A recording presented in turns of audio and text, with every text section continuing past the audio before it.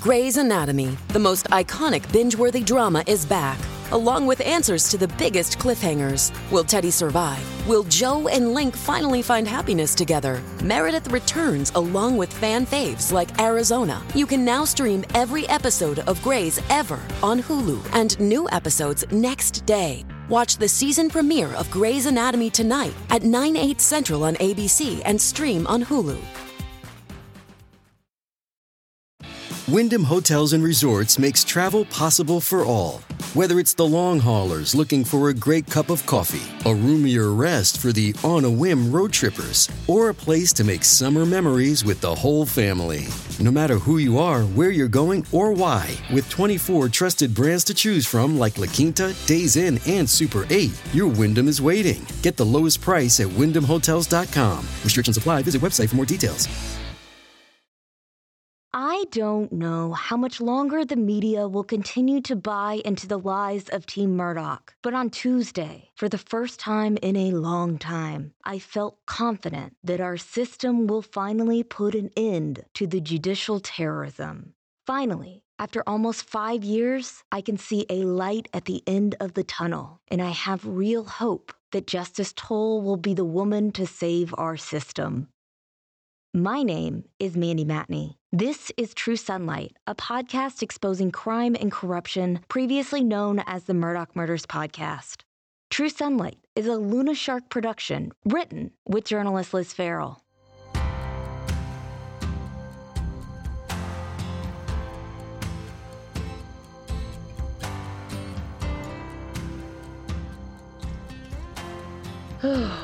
Y'all, I just want to take a moment and give our team a big pat on the back, because once again, we were right. Our sources were right. Our legal experts were right. Our instinct to not take the defense at their word, no matter how many times we were called crazy, they were right. It's been a weird 134 days since Team Murdaugh set fire to the justice system and led the media on a wild clerk of court chase, accusing Becky Hill of jury tampering and convincing the media that Alec Murdaugh was all but guaranteed a new trial.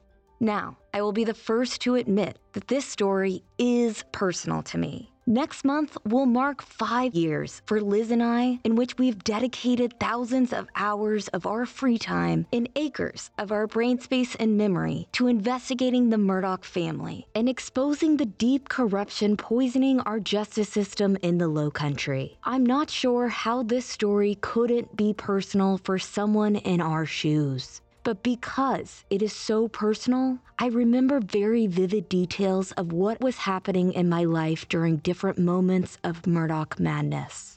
At the end of August, we took a trip to Europe to celebrate the last few years of building a company, starting 2 #1 podcasts, and ultimately exposing a lot of bad people who I don't think would have ever been held accountable had it not been for us. I remember on the plane right there, I was excited about the next chapter beyond the Murdaugh madness. We were starting to get deep into the Solomon story in Tennessee, and we felt confident about our plans to begin new investigations elsewhere. A couple days into our trip, I heard from a friend who heard from Team Murdaugh that there were going to be bombshells in the Murdaugh case in the following week. I was annoyed. Now what? Can't we just be done with them?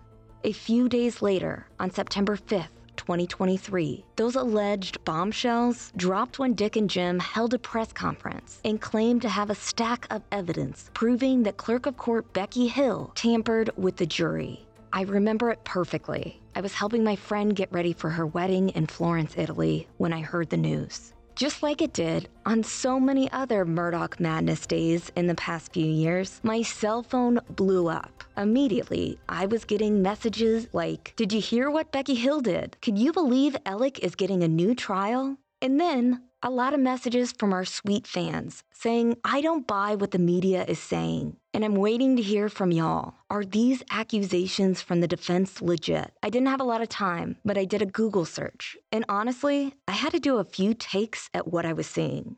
Here's David reading a few of those headlines from September 5th, 2023. Alec Murdaugh alleges jury tampering, demands new trial. The Greenville News. Alec Murdaugh's lawyers' new bombshell claims about trial. Newsweek. Murdaugh's lawyers seek new trial, saying clerk tampered with jury.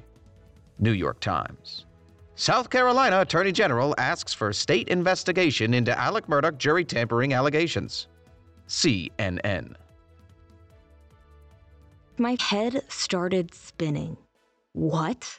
I have seen poor journalism throughout this saga, but it was clear that every single news outlet in the country that had been following this story was taking these allegations extremely seriously and lending all sorts of undeserved credibility to Team Murdaugh, who had lied and lied to them and made them look foolish time and time again. The person I was 2 years ago would have ditched my friend and our plans for Florence that night to go hide in my hotel room and read the files line by line, tweeting my findings and writing a new podcast script for that week. I used to constantly feel like it was my obligation and my duty to correct the Murdaugh misinformation until I realized how toxic that was to my own mental health. Thankfully, Liz, the voice of reason, quickly read the defense's filings and told me to calm down. She said she wasn't seeing anything to fret over, and whatever it was, we could deal with it when we got home. No more letting Team Murdaugh ruining our good times.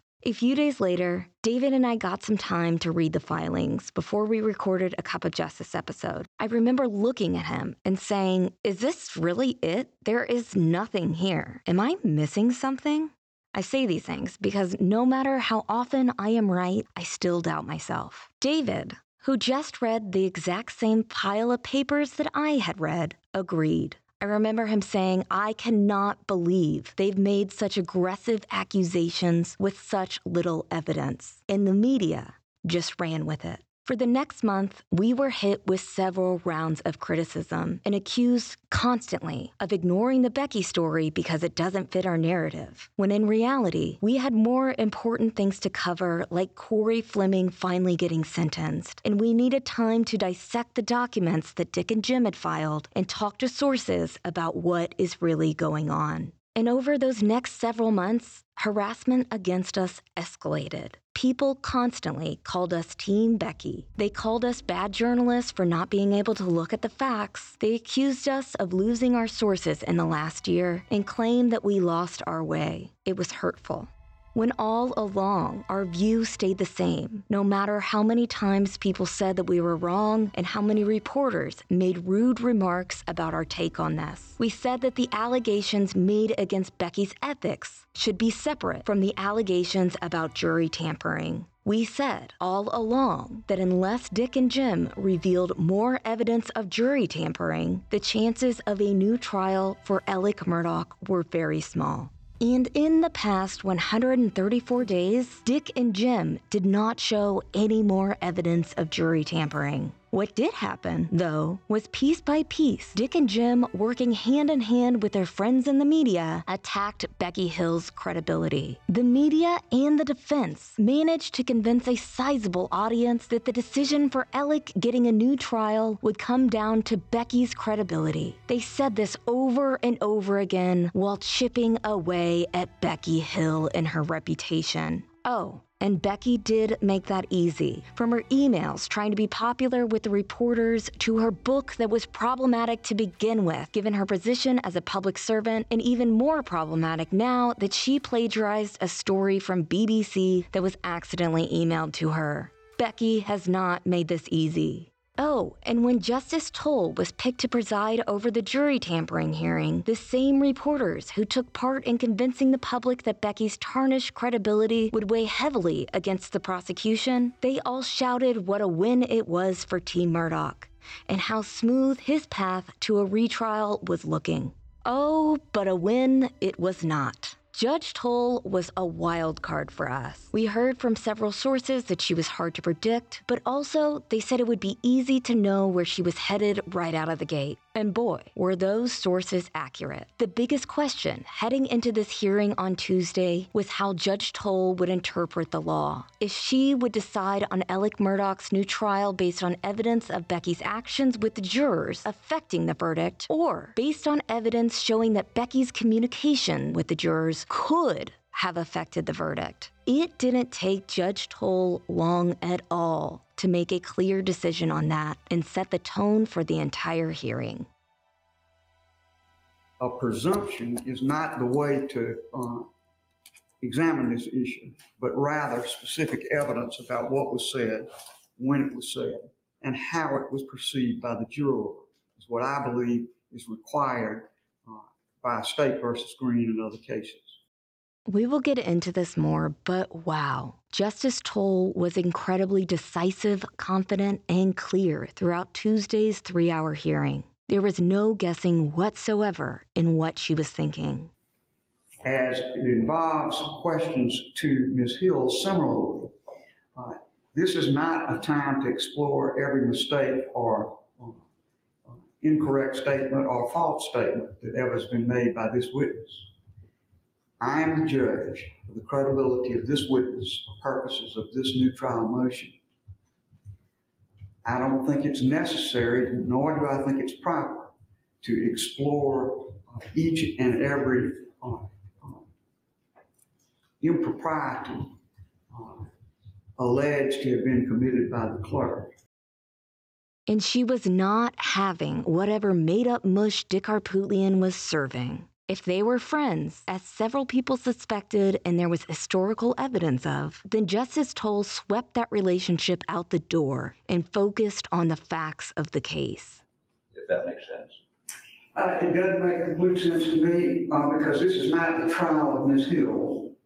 And issues about motive and so forth and the possible commission of crimes are not what this inquiry is about. It is about her contact with any of the jurors and what she said.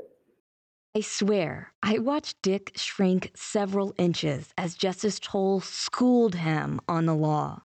You're speaking to me about something in a complete vacuum as far as I'm concerned, so I can't really evaluate. Oh, and she was crystal clear that she was in command. I'm perfectly capable of evaluating what the jurors tell me, and I'll do that. I think I'm also perfectly capable of evaluating the credibility of Ms. Hill and the jurors. Just like our Cup of Justice co-host Eric Bland told us would happen, Justice Toal took immediate control of her courtroom. For much of the status conference, the camera was mainly focused on Team Murdaugh, on Dick, Jim, Alec, Phil Barber, and all of their reddening faces.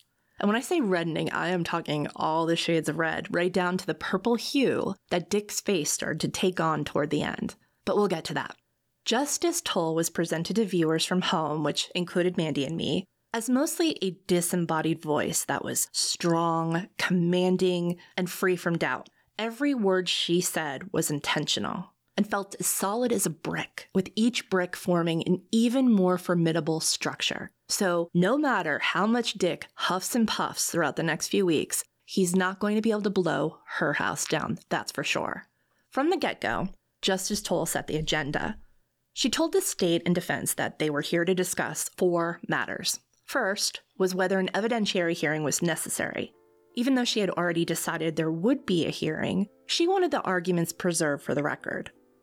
The second was determining who had the burden of proof, what must be shown to meet that burden of proof, and what must be shown to contest that burden of proof. Third was hearing from both sides about the procedural timing issue, in which the state believes that Dick and Jim knew about the allegations from the Egg Lady juror immediately after the trial, and therefore they're arguing that all of this is moot because Team Murdaugh was required to bring these allegations to the court's attention within 10 days if they wanted to use it as a reason for a new trial.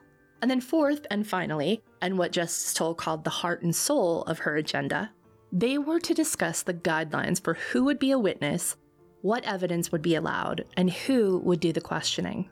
So, for both Mandy and me, this was our first time seeing Justice Toal in action, and we were both struck by how thorough she was and how clear.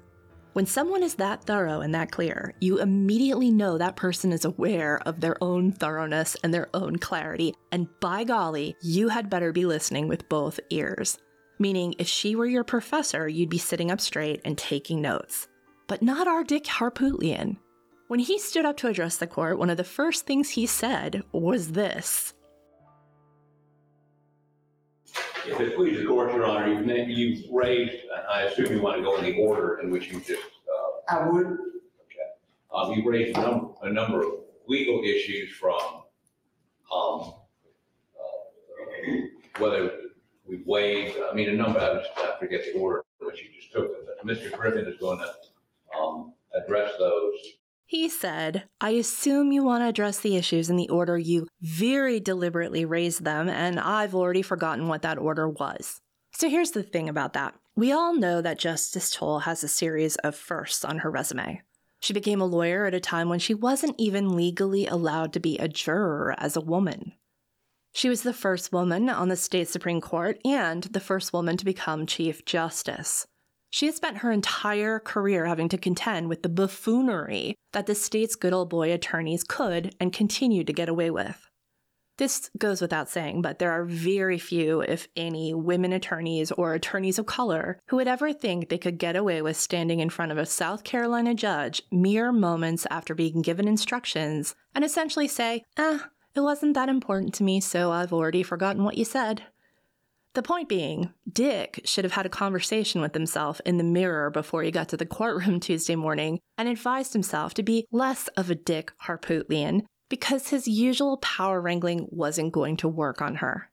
And God, are we here for that? Like we said, throughout the proceedings, she put Dick on notice over and over. So let's talk about what Dick and Jim wanted and what they got. The first thing they wanted was to have a hearing, and they got that. Justice Toal has scheduled an evidentiary hearing for January 29th and possibly the 30th and 31st in Richland County Courthouse.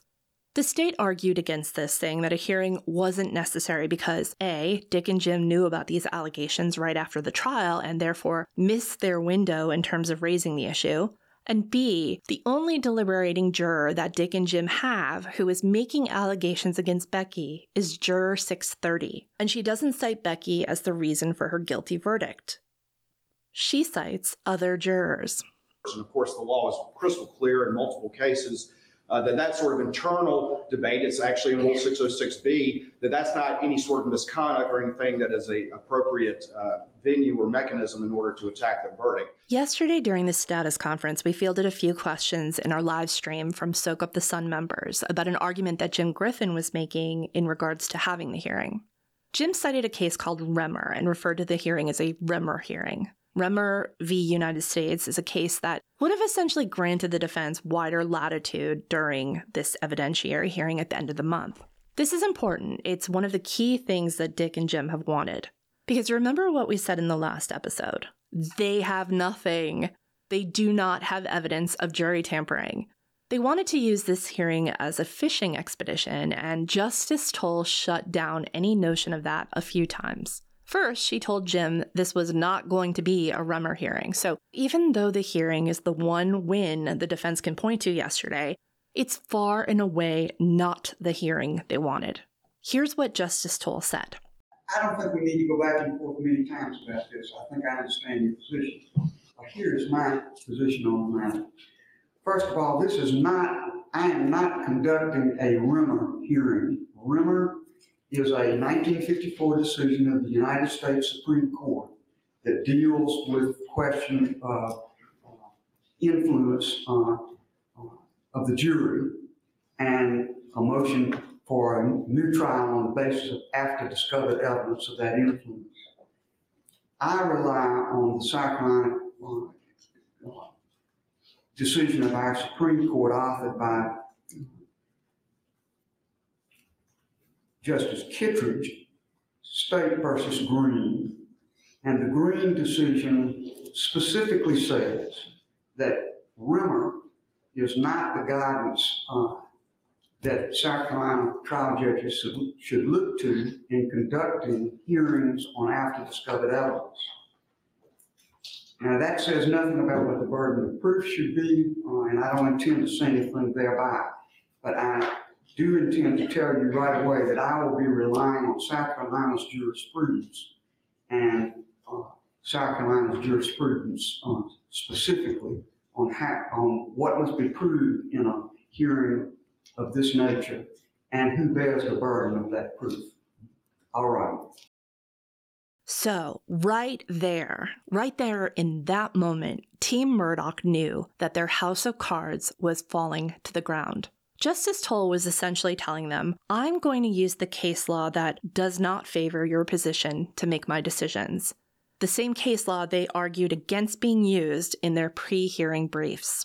Because, don't forget, they needed the rules of the game to be totally in their favor in order to get anywhere. They were hoping that all that pre-hearing publicity, all the publicity that had nothing to do with the allegations of jury tampering, would help stir things up enough so that by the time they had their evidentiary hearing, witnesses, to include the jurors, might have become so influenced by the media, by the power of suggestion, and through the wild theories and accusations and misinformation being spread on social media, that when questioned, they might say something that would help Alec's case. Team Murdaugh wanted the court to use a standard of presumption where it's presumed that Becky's alleged statement about, quote, watching Alec's body language could affect the verdict, instead of the standard of prejudice, in which the court wants to see evidence of an actual prejudicing of the jury. So, the next big issue the defense lost on, the burden of proof. Team Murdaugh's argument was that all they had to do was produce some evidence that supported their claim of jury tampering and that they had done that. That it was now up to the state to prove that jury tampering didn't occur. That the jurors' verdicts were not influenced by Becky Hill. Now, in making that argument, they basically cited one case, which we've talked about a few times on the show. State v. Cameron. Obviously, the state disagreed with that. And not only disagreed, but BCE came on the metaphorical stage with his metaphorical guitar, ready to metaphorically shred. Big Creighton Energy came on strong by citing 9 cases that supported the state's position, including State v. Cameron. He took the defense's own case law and sent it back to them as an origami swan. And Cameron is a case that they rely on a lot. And I would say this about Cameron, that Cameron, of course, goes on to say that the mere fact of any official communication does not necessarily mean that the jury was prejudiced, and went on again to do a prejudice analysis and a harmless error analysis. So the case law in South Carolina, both from our state Supreme Court as well as our state court of appeals, it's clear, it's in sync, it's uniform, that it's the defendant's burden to show prejudice. And that's, of course, only after there's a determination that any sort of extraneous influence occurred. And that would be the state's position, that it is the defendant's burden. And again, we can address at the appropriate time what the state's position is as to the order in which the evidentiary hearing should go. And here is Justice Toal delivering one of the biggest blows to the defense. I do not regard State versus Cameron as the guidance that needs to be used by me in making a determination about this case. It's a Court of Appeals case.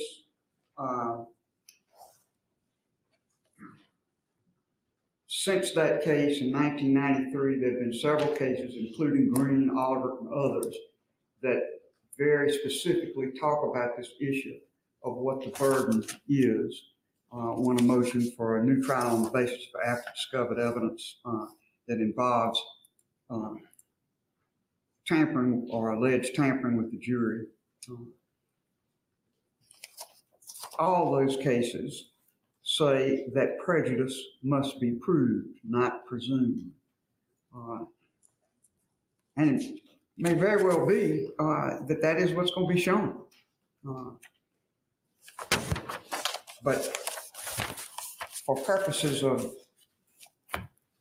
what the defendant must show as the case goes forward to an evidentiary hearing, the presumption simply by the contact, which we don't have any sworn evidence about except in the area of one juror at this time.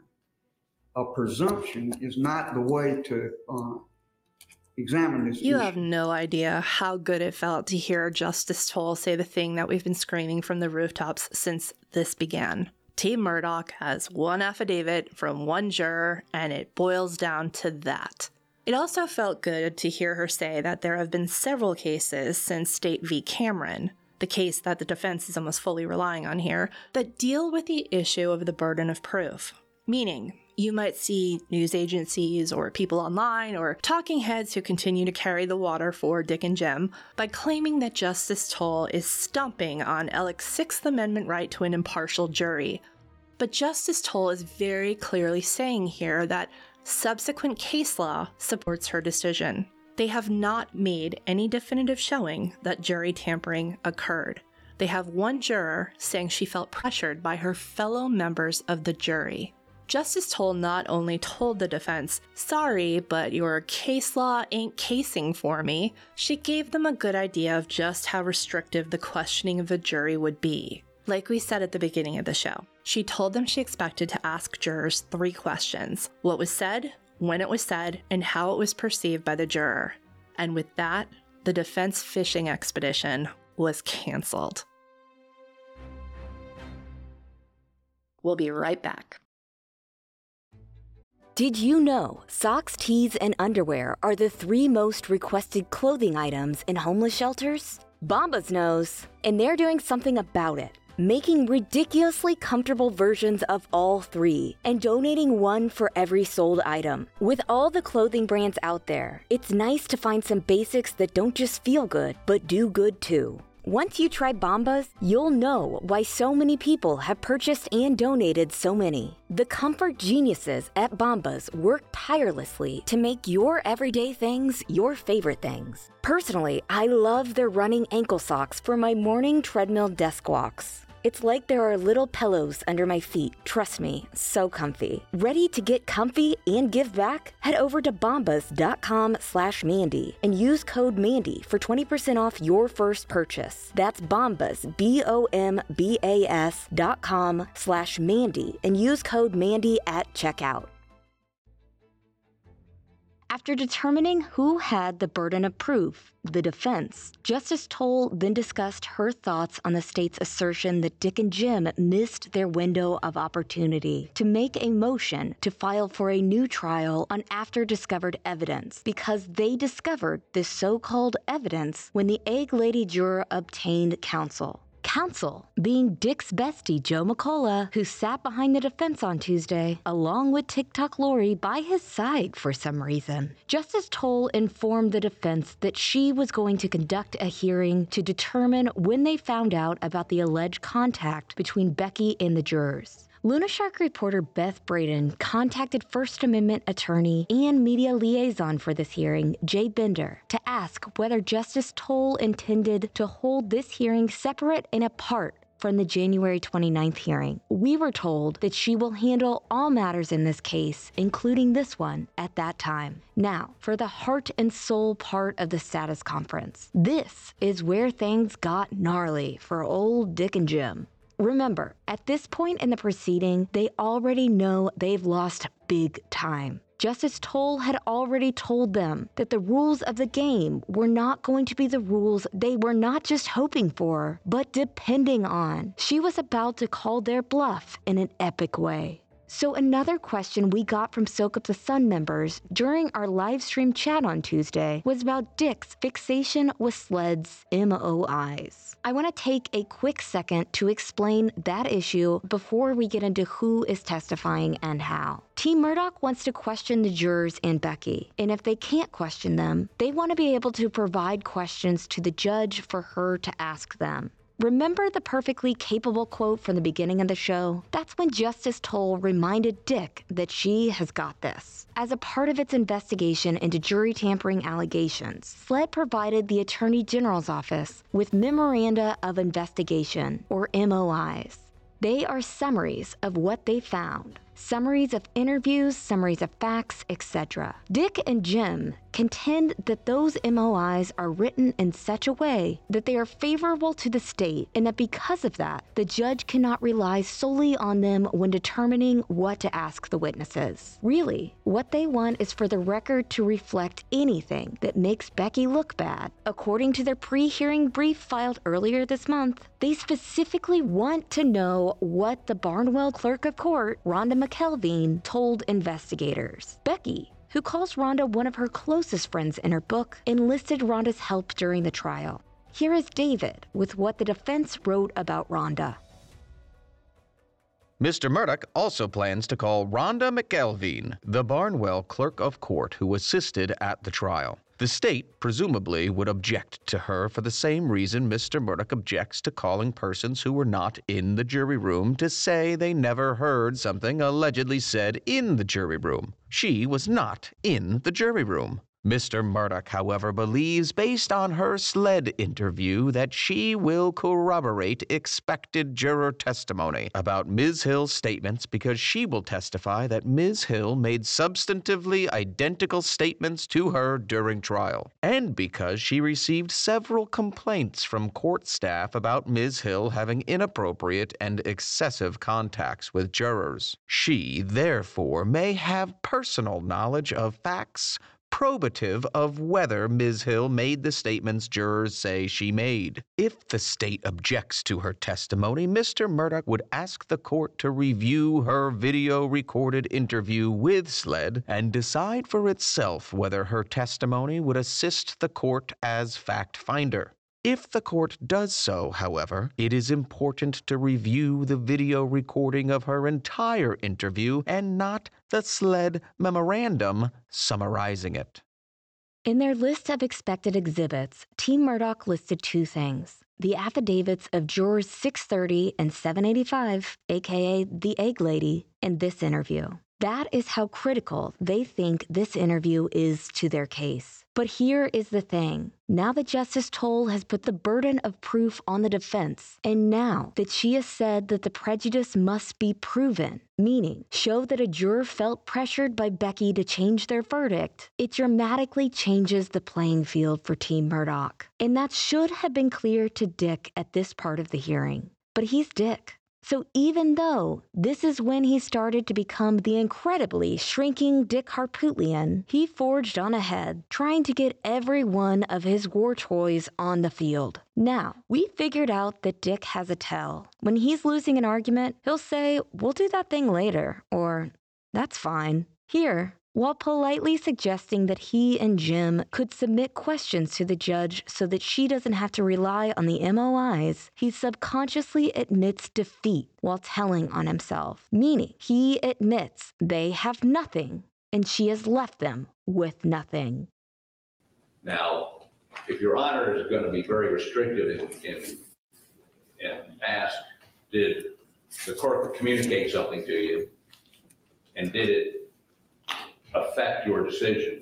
I guess that's what we're hearing, Your Honor, when you're following State versus Green. If you're going to say that, ask those questions. I mean, there's some of these jurors who indicated they heard the court say what the juror that gave the affidavit for us say, and I think they're going to say it didn't affect them. Which is fine. This is the part in the Dick documentary where the narrator would say, "It was not fine." So Dick admits to the judge that they don't got it, but that's okay because they have one juror, and in Team Murdaugh's opinion anyway, they only need the one. Except they don't have that juror. We'll keep saying this until it hurts. Juror 630 does not say she was affected by Becky. In fact, let's take a second to talk about what she did say. In line 2 of her affidavit, Juror 630 says that Becky, quote, told the jury, quote, not to be fooled. She says the jury. Becky told the jury, but according to the written statements provided to SLED, no juror corroborates that. In line 3, she says again that Becky, quote, told the jury to, quote, watch him closely. Now, no juror corroborates that, again, according to the statements that have been made public, but a few jurors noted that Becky had advised them generally to pay attention, and one juror noted that they remember Becky saying to pay attention to Alec's body language. And again, no juror says that their verdict was influenced by these comments. But it's interesting to note that Juror 630 doesn't say, Becky said this to me, but rather to the jury as a whole, and no one remembers being told, quote, not to be fooled or, quote, watch him closely. Finally, in line 10 of her affidavit, Juror 630 says, quote, I had questions about Mr. Murdaugh's guilt, but voted guilty because I felt pressured by the other jurors. Not only is this evidence of what the state has been saying about Juror 630 being influenced by other jurors, it shows that even if Becky said what Juror 630 says she heard, Juror 630 was not affected by it because she went into those deliberations with questions about his guilt. Meaning, Becky didn't change her mind before Juror 630 went into that room. Juror 630 says it right there, herself. Okay, so one of the other major components of Team Murdaugh's strategy is they want to impeach Becky's character. There is this one part where Dick oh so casually acts like Team Murdaugh has merely been a witness to the ongoing demolition of Becky's reputation. And this is another Dick strategy, by the way. He tells the judge what he's not going to do as a way of getting derogatory information about his opponent on the record. So we think that the examination of the court should be wide open, and we think that the exhibits we would use to impeach her, we would attempt to keep it relevant to the specific issues in this case. I mean, her son has been indicted, for instance, her son's been indicted for wiretapping.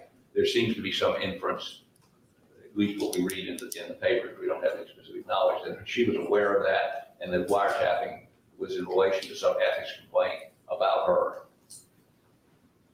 That's not relevant. We're not going to ask her about it. Now, we're continuing to examine whether or not there is some connection there, and we're investigating that. But at this point, I would tell you that's not where we're going. He also uses this oh-so-casual approach to bringing up the egg lady and the Facebook post. Where we are going, by way of example, is we have been furnished an email that she got on February 24th from somebody, which was a photo, a screenshot of a looks like a posting on some sort of Facebook page, where the ex-husband of a juror, not the egg lady, alleges that his ex-wife has been talking about the case, and she is going to vote guilty because she hates men. Now, we know she got it. We know she got it on February 24th. So this is interesting. It's the first time we've heard anything about this February 24th email. We had reporter Beth Braden look through Becky's emails, the ones that were provided in those 2 data dumps. And because those emails are just emails that Becky sent, it was not among them. What Dick seems to be saying here is that Becky received notice of this Facebook post from a third party, and that she waited 3 days to say something, and that when she did finally say something, she took credit for finding the post. What Dick didn't say to Justice Toal is that February 24th was a Friday, and that 3 days after that was a Monday, meaning Becky doesn't so much appear to have sat on it, she appears to have experienced what we in the non-good old boy lawyer community where things get twisted would call a normal weekend. At any rate, Dick was dropping these little bombs about Becky in the hopes of persuading the judge to allow Team Murdaugh to question Becky freely and not have limits put on it. He told Justice Toal that he wanted to treat Becky as a hostile witness, which would allow him to ask her leading questions. By the way, since we're on the topic of the egg lady, Dick repeatedly referred to her as just that, the egg lady juror, which is highly unprofessional, but likely a calculated move on his part. For the court record, she is juror 785, but in the press and on social media became known as the egg lady juror because after getting dismissed from the jury by Judge Newman, she asked for somebody to retrieve a dozen eggs that another juror had brought in for her and her fellow members of the jury. I'm trying to make sure I understand what you just ruled. Are you ruling that we cannot call the alternate juror or the so-called egg lady to corroborate what was said to the sitting jurors, since they were all told this at the same time? The fact that Dick continued to use that nomenclature for her was likely purposeful because of how he wants the headlines to go. If he calls her Juror 785, the judge will fully understand to whom he is referring to, but he runs the risk of the media not recognizing that he is talking about the egg lady. Calling her the egg lady sure does seem like a dog whistle to his friends in the media, or at least shows how much Team Murdaugh's case relies on this being a big old circus. Another issue Dick raised was about how the jurors would be questioned. The jurors, by the way, are going to be subpoenaed and will appear in open court. Their names will not be used. Media will be barred from photographing them, and they will likely be referred to by new numbers to further protect them from being identified. And by jurors, we mean not the egg lady, and not alternate juror 741. Because again, like we have been saying, they didn't render verdicts, so they do not factor into this, something that Justice Toal made very clear on Tuesday. Dick seemed very interested in leaving open the possibility that jurors could be questioned about what went on during deliberation if he and Jim are able to prove what Becky said to the jurors. And Justice Toal was like, no. That is not what the rule says. So he asked again. She was like, no, that is not the rule. I think it's very important to understand that no one, not myself or anyone else, is going to be asking the juror about the specifics of their deliberation. The rule is quite clear about that. Okay. Again, I'm the one doing the questioning at this point, Mr. Harwood. Yes. And I'm trying to perceive what you all are asking, and I'm going to go to the state now and see what their reaction is to what you said. Thank you, Your Honor. After Dick sat down, Big Creighton Energy came on strong, the way Big Creighton Energy does. Speaking for nearly 10 minutes, Creighton told the court that he agreed with the judge's interpretation of the rule. After we published last week's episode, the defense submitted a revised pre-hearing brief, adding Creighton Waters and his paralegal, Carly Jewell, to the witness list. The defense contends that Becky favored the state during the trial, and as evidence, they are using forwarded emails from Becky to the prosecution. The emails are from people who were watching the trial asking her to forward these emails to Creighton. According to Creighton on Tuesday, the state and the defense traded all correspondence they received from Becky during the trial, and lo and behold, the defense was also receiving information from Becky, meaning she wasn't just favoring the state, as they claim. Additionally, Creighton put this on the record. The only juror that we have is the one who filed the affidavit. That's 630, and even she, or that person, only said that she, eventually voted guilty because she felt pressured by the other jurors. Did not even mention any external impact. And so, unless she's going to change her story, that is what was in her affidavit. Unless she is going to change her story. That's a very important point moving forward, by the way. Now that the defense has been hobbled and told to stick to the facts, what do they have? The jurors are locked in by their statements. If they change their stories on January 29th, there goes their credibility. Not to mention, each one of those jurors was polled by Judge Newman. They already attested to their verdict being impartially theirs. The jurors have little wiggle room for changing what they have already said. Okay, so Creighton's flawless 10 minutes in front of the judge enraged Dick. It was clear he had been holding it together as best as he could thus far. When Justice Toal asked him if he would like to reply, here is how that went. 404, I find it somewhat ironic. The state is quoting Rule 404, Your Honor. One of the exceptions to 404, I know this will be surprising to Mr. Waters, is motive. As if he'd never heard that before. He told me this morning one of the assistants that worked for Ms. Hill during this trial was told by Ms. Hill during the trial that a guilty verdict would be good for sales of the book. Motive, selling books. So we believe we should be able to get into that. We should be able to ask Ms. Hill about it. If she denies it, to call that witness, that assistant, and have her testify that she was told that. I mean, why would a court do what we allege she did? We think is important for Your Honor in terms of credibility and context. That's number one. It's super trippy to hear Dick Harpootlian, of all people, talk about the importance of credibility. So, this book sales thing. We've talked about this before, but in no way would any rational person believe the argument that a guilty verdict would be better for book sales of a self-published book by a small-town clerk of court, a job most people don't understand or even know exists, than a not guilty verdict would have. But here Dick is beating that drum again. And here, Justice Toal shuts him down. I can tell you that I am very, very reluctant to turn this hearing about juror contact into a wholesale exploration of every piece of conduct by the clerk alleged to have been improper on its own, indicative of her or characteristics or personality or anything of that nature. This is a very focused inquiry that deals with this jury and what impact contact, if any, had on this jury.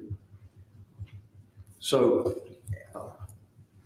I am very mindful of the limited nature of it. As I say, I'm not excluding submission in advance of information that would take the questions beyond the limited questions I've initially indicated. But I will be very hesitant about any of those questions as it involves propounding those questions to the jury. As it involves questions to Ms. Hill similarly, this is not a time to explore every mistake or incorrect statement or false statement that ever has been made by this witness. I am the judge of the credibility of this witness for purposes of this new trial motion. I don't think it's necessary, nor do I think it's proper, to explore each and every impropriety alleged to have been committed by the clerk. She said what she said. We're narrowing the scope, and we're not going to handle the case the way Team Murdaugh wants it to be handled. So, our legal sources have pointed out that a lot of what Dick was doing in his arguments was preparing for a future appeal of Justice Toal's decision if she ends up denying them a new trial. In limiting the scope of the evidentiary hearing, she's limiting what they can bring up, not just in terms of who gets questioned and who does the questioning, but in terms of the timeline. She's limiting them to the 6 weeks of trial. Anything Becky did outside of that time frame is not considered material unless it relates directly to allegations of the jury tampering. Meaning, the ethics complaints, the books, all of it is not going to be allowed. In response to that, Dick wanted to offer a proffer, a written record of the allegations against Becky that they want to raise and that the judge won't allow. Here's how Justice Toal responded to that. But I will put certain limitations on just a wholesale exploration of every problematic piece of conduct, ethical, dealings with the county, and so forth. This is a very focused inquiry about this jury and its ability to render the verdict it rendered in an impartial manner. So I say that to tell you that when the clerk is offered, and I think the clerk is going to have to be offered as a witness, the whole allegation revolves around the contention that the clerk made contact with the jury about matters material to their verdict, that contact was improper, and that it impacted their verdict. There's a whole lot more that Mr. Harpootlian has indicated he'd like to explore that I regard as totally extraneous to the inquiry that we maintain. I'm not going to allow those questions to be asked by way of proffer and then have the clerk answer those questions and have that be the proper, although I consider them irrelevant questions. We're not going to handle the case in that way. Totally extraneous to the inquiry. Irrelevant questions. These are not phrases that are music to Team Murdaugh's ears. Not only was Justice Toal saying, I'm going to limit what you can ask in court, I'm going to limit what you say in your proffer. And then she called them out for their antics. But I also think the record of the case is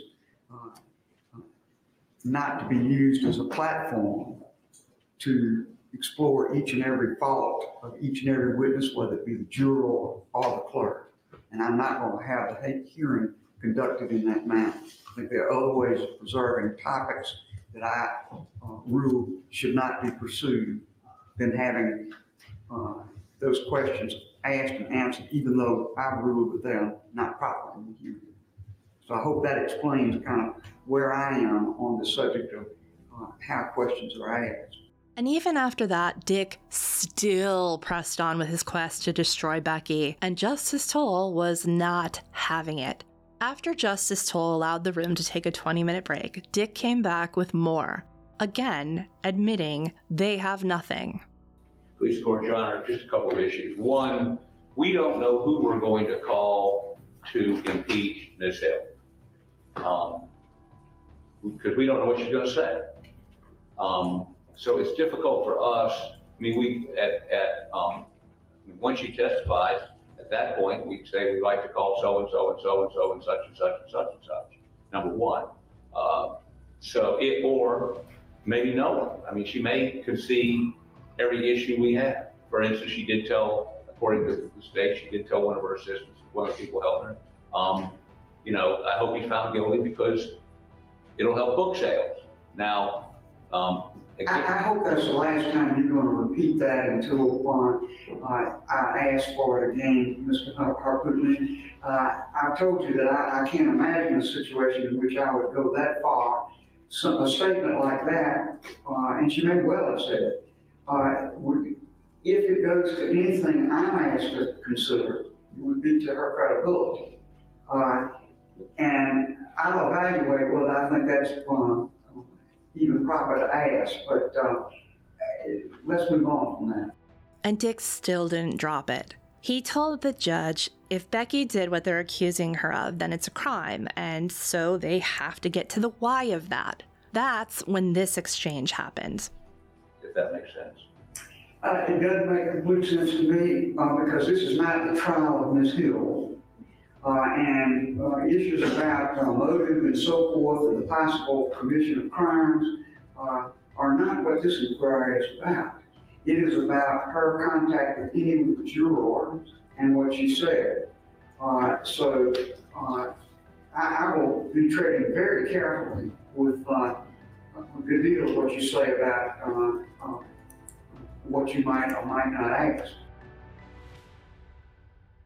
So, one last thing about Tuesday's status conference that's important. Even though Justice Toal effectively ruined Dick and Jim's dastardly plans to trick this system into allowing Alec to have a new trial, she did so artfully and according to the law. She was clear about her reasoning, she offered support for her opinions, and she was circumspect. She not only ruled on the matters in front of her, but on matters that may come out of any future appeal, meaning she didn't shut them down completely on everything. She quite consciously left open the possibility that she might change her mind if the defense is able to provide more evidence than they have thus far. So the biggest question right now is, what will Dick and Jim do next?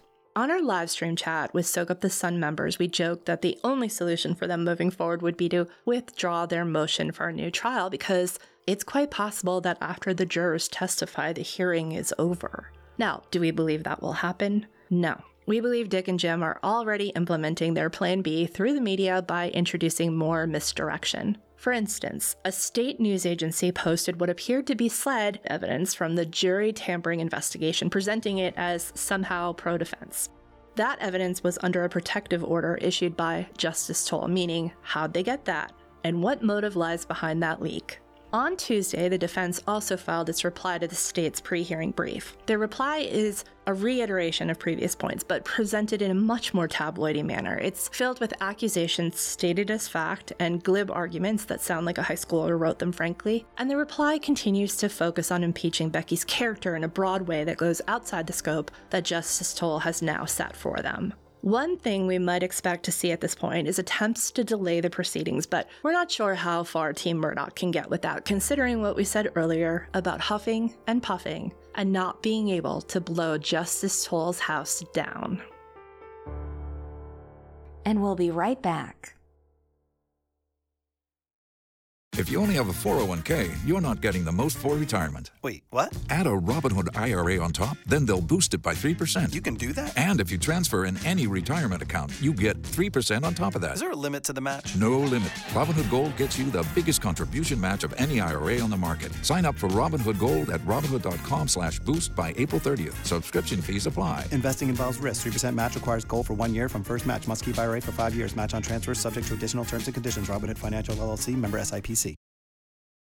As pleasantly surprised I was to see Jean Toal's poetic destruction of Team Murdaugh's chance of a new trial, I was equally disappointed to see the headlines that covered the hearing. Headlines matter. Any reporter who takes journalism seriously understands how important they are, especially in a world of social media scrolling and a lot of news tucked behind paywalls. Headlines should not be misleading, meaning reporters writing their headlines should expect a majority of people to not click on their stories, and headlines should be written in a way that the audience takeaway from just the headline alone is accurate. When I worked for McClatchy, we were taught to use the most aggressive form of the truth in our headlines to generate more clicks for the company. In this case, has been an example of how that goes wrong and how dangerous that practice is because of how often it leads to widespread misinformation. A quick case in point of that being a bad strategy, see reporter Anjanette Levy's Law and Crime pre-hearing story titled, "She Pees in Every Corner of the Courtroom. Fireworks Expected at Alec Murdaugh New Trial Status Conference." That aggressive quote, of course, came from Cup of Justice and was taken completely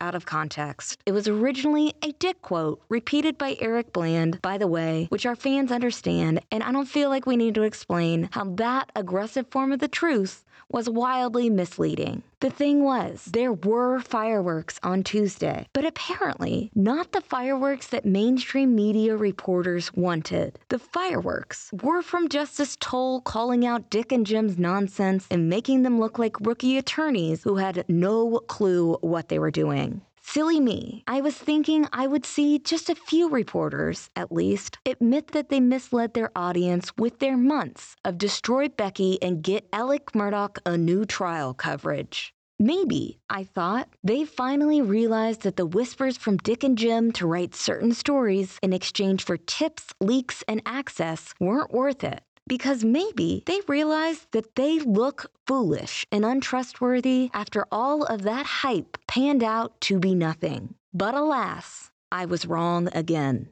The headlines yesterday were confirmation. Nothing has changed for the media. They will continue to cover this case for clicks and nothing else. Just from yesterday's headline of the status conference alone, you would think it focused primarily on Becky and her bad deeds. Alec Murdaugh's lawyer accuses court clerk of jury tampering to boost book sales. NBC. Murdaugh clerk said guilty verdict would boost her book sales. Defense lawyers. Daily Beast. Judge orders clerk of court Becky Hill to testify in Alec Murdaugh's bid for new trial. The State. Alec Murdaugh in court as judge orders Becky Hill to be subpoenaed. Court TV. It's like the media so desperately wants the public takedown of Becky Hill to grant Alec Murdaugh a new trial. So honestly, they don't have to find another story that people click on. They want the new trial to happen to make their jobs easier, no matter what it does to our justice system, no matter what it means for the victims of Alec Murdaugh. It's like they've been trying to make Becky Hill a thing when it comes to Alec's chances of a new trial. They still want to exaggerate her role to justify their previous coverage. As Justice Toal said, this is not the trial of Becky Hill. The media was unfortunately duped again into thinking it would be. But even after one of the brightest and most respected legal minds in our state made it clear that those shenanigans would not be happening, the media still favors the defense in their headlines. And side note, I hope that we get answers for what Becky did in her position of clerk of court. I hope that the media, who covered every step of her downfall when they were hopeful of it bringing a new trial for Alec Murdaugh, I hope that they still care about her being held accountable aside from that. I hope that she is held accountable if she did something illegal. And I hope it doesn't just fizzle out because her downfall is no longer linked to Alec Murdaugh's escape plan. The scary thing is, we don't know what Dick and Jim will do next, but we do know whatever wild and crazy move they make, those same reporters who have been fooled and embarrassed time and time again will legitimize the defense with their headlines and their slanted articles. The chaos will continue as long as the media, and frankly, the South Carolina Supreme Court allows these attorneys to lie and deceive the public on behalf of a murderer. Think about the amount of taxpayer-funded time and resources that have been sucked up by these allegations of jury tampering that aren't at all supported by evidence. Think about the media space, the TV time, the newspaper stories, podcasts, etc., that have been wasted on dissecting Dick and Jim's nonsensical journey to get their client, a murderer, liar, and thief, out of prison. And by the way, deceiving the public is not a lawyer's duty. I don't regret the last 4 months covering this case because we were in the minority view all along. And without us shouting from the rooftops that Becky's bad credibility does not equal a new trial, I don't want to think about where they would have spun the narrative had we not been there. I'm angry about the time that it wasted. I am angry about the cases like Stephen Smith's that didn't get the attention they deserve because of this monster, Alec Murdaugh. And I worry what will be next if this long shot plan of theirs fails like the others did. Also, I worry about the amount of dedication Alec Murdaugh's legal team spends on the court of opinion alone. I worry that maybe there's a long game in mind that we haven't thought about before. However, after Tuesday, I felt hopeful, more so than ever, that Team Murdaugh's reign of judicial terror will end soon, and that Justice Toal just might be the woman to finish the job. Stay tuned, stay pesky, and stay in the sunlight.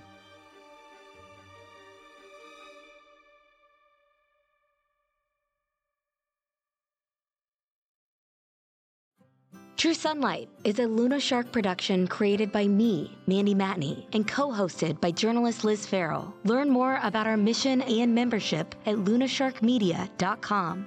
Interruptions provided by Luna and Joe Pesky.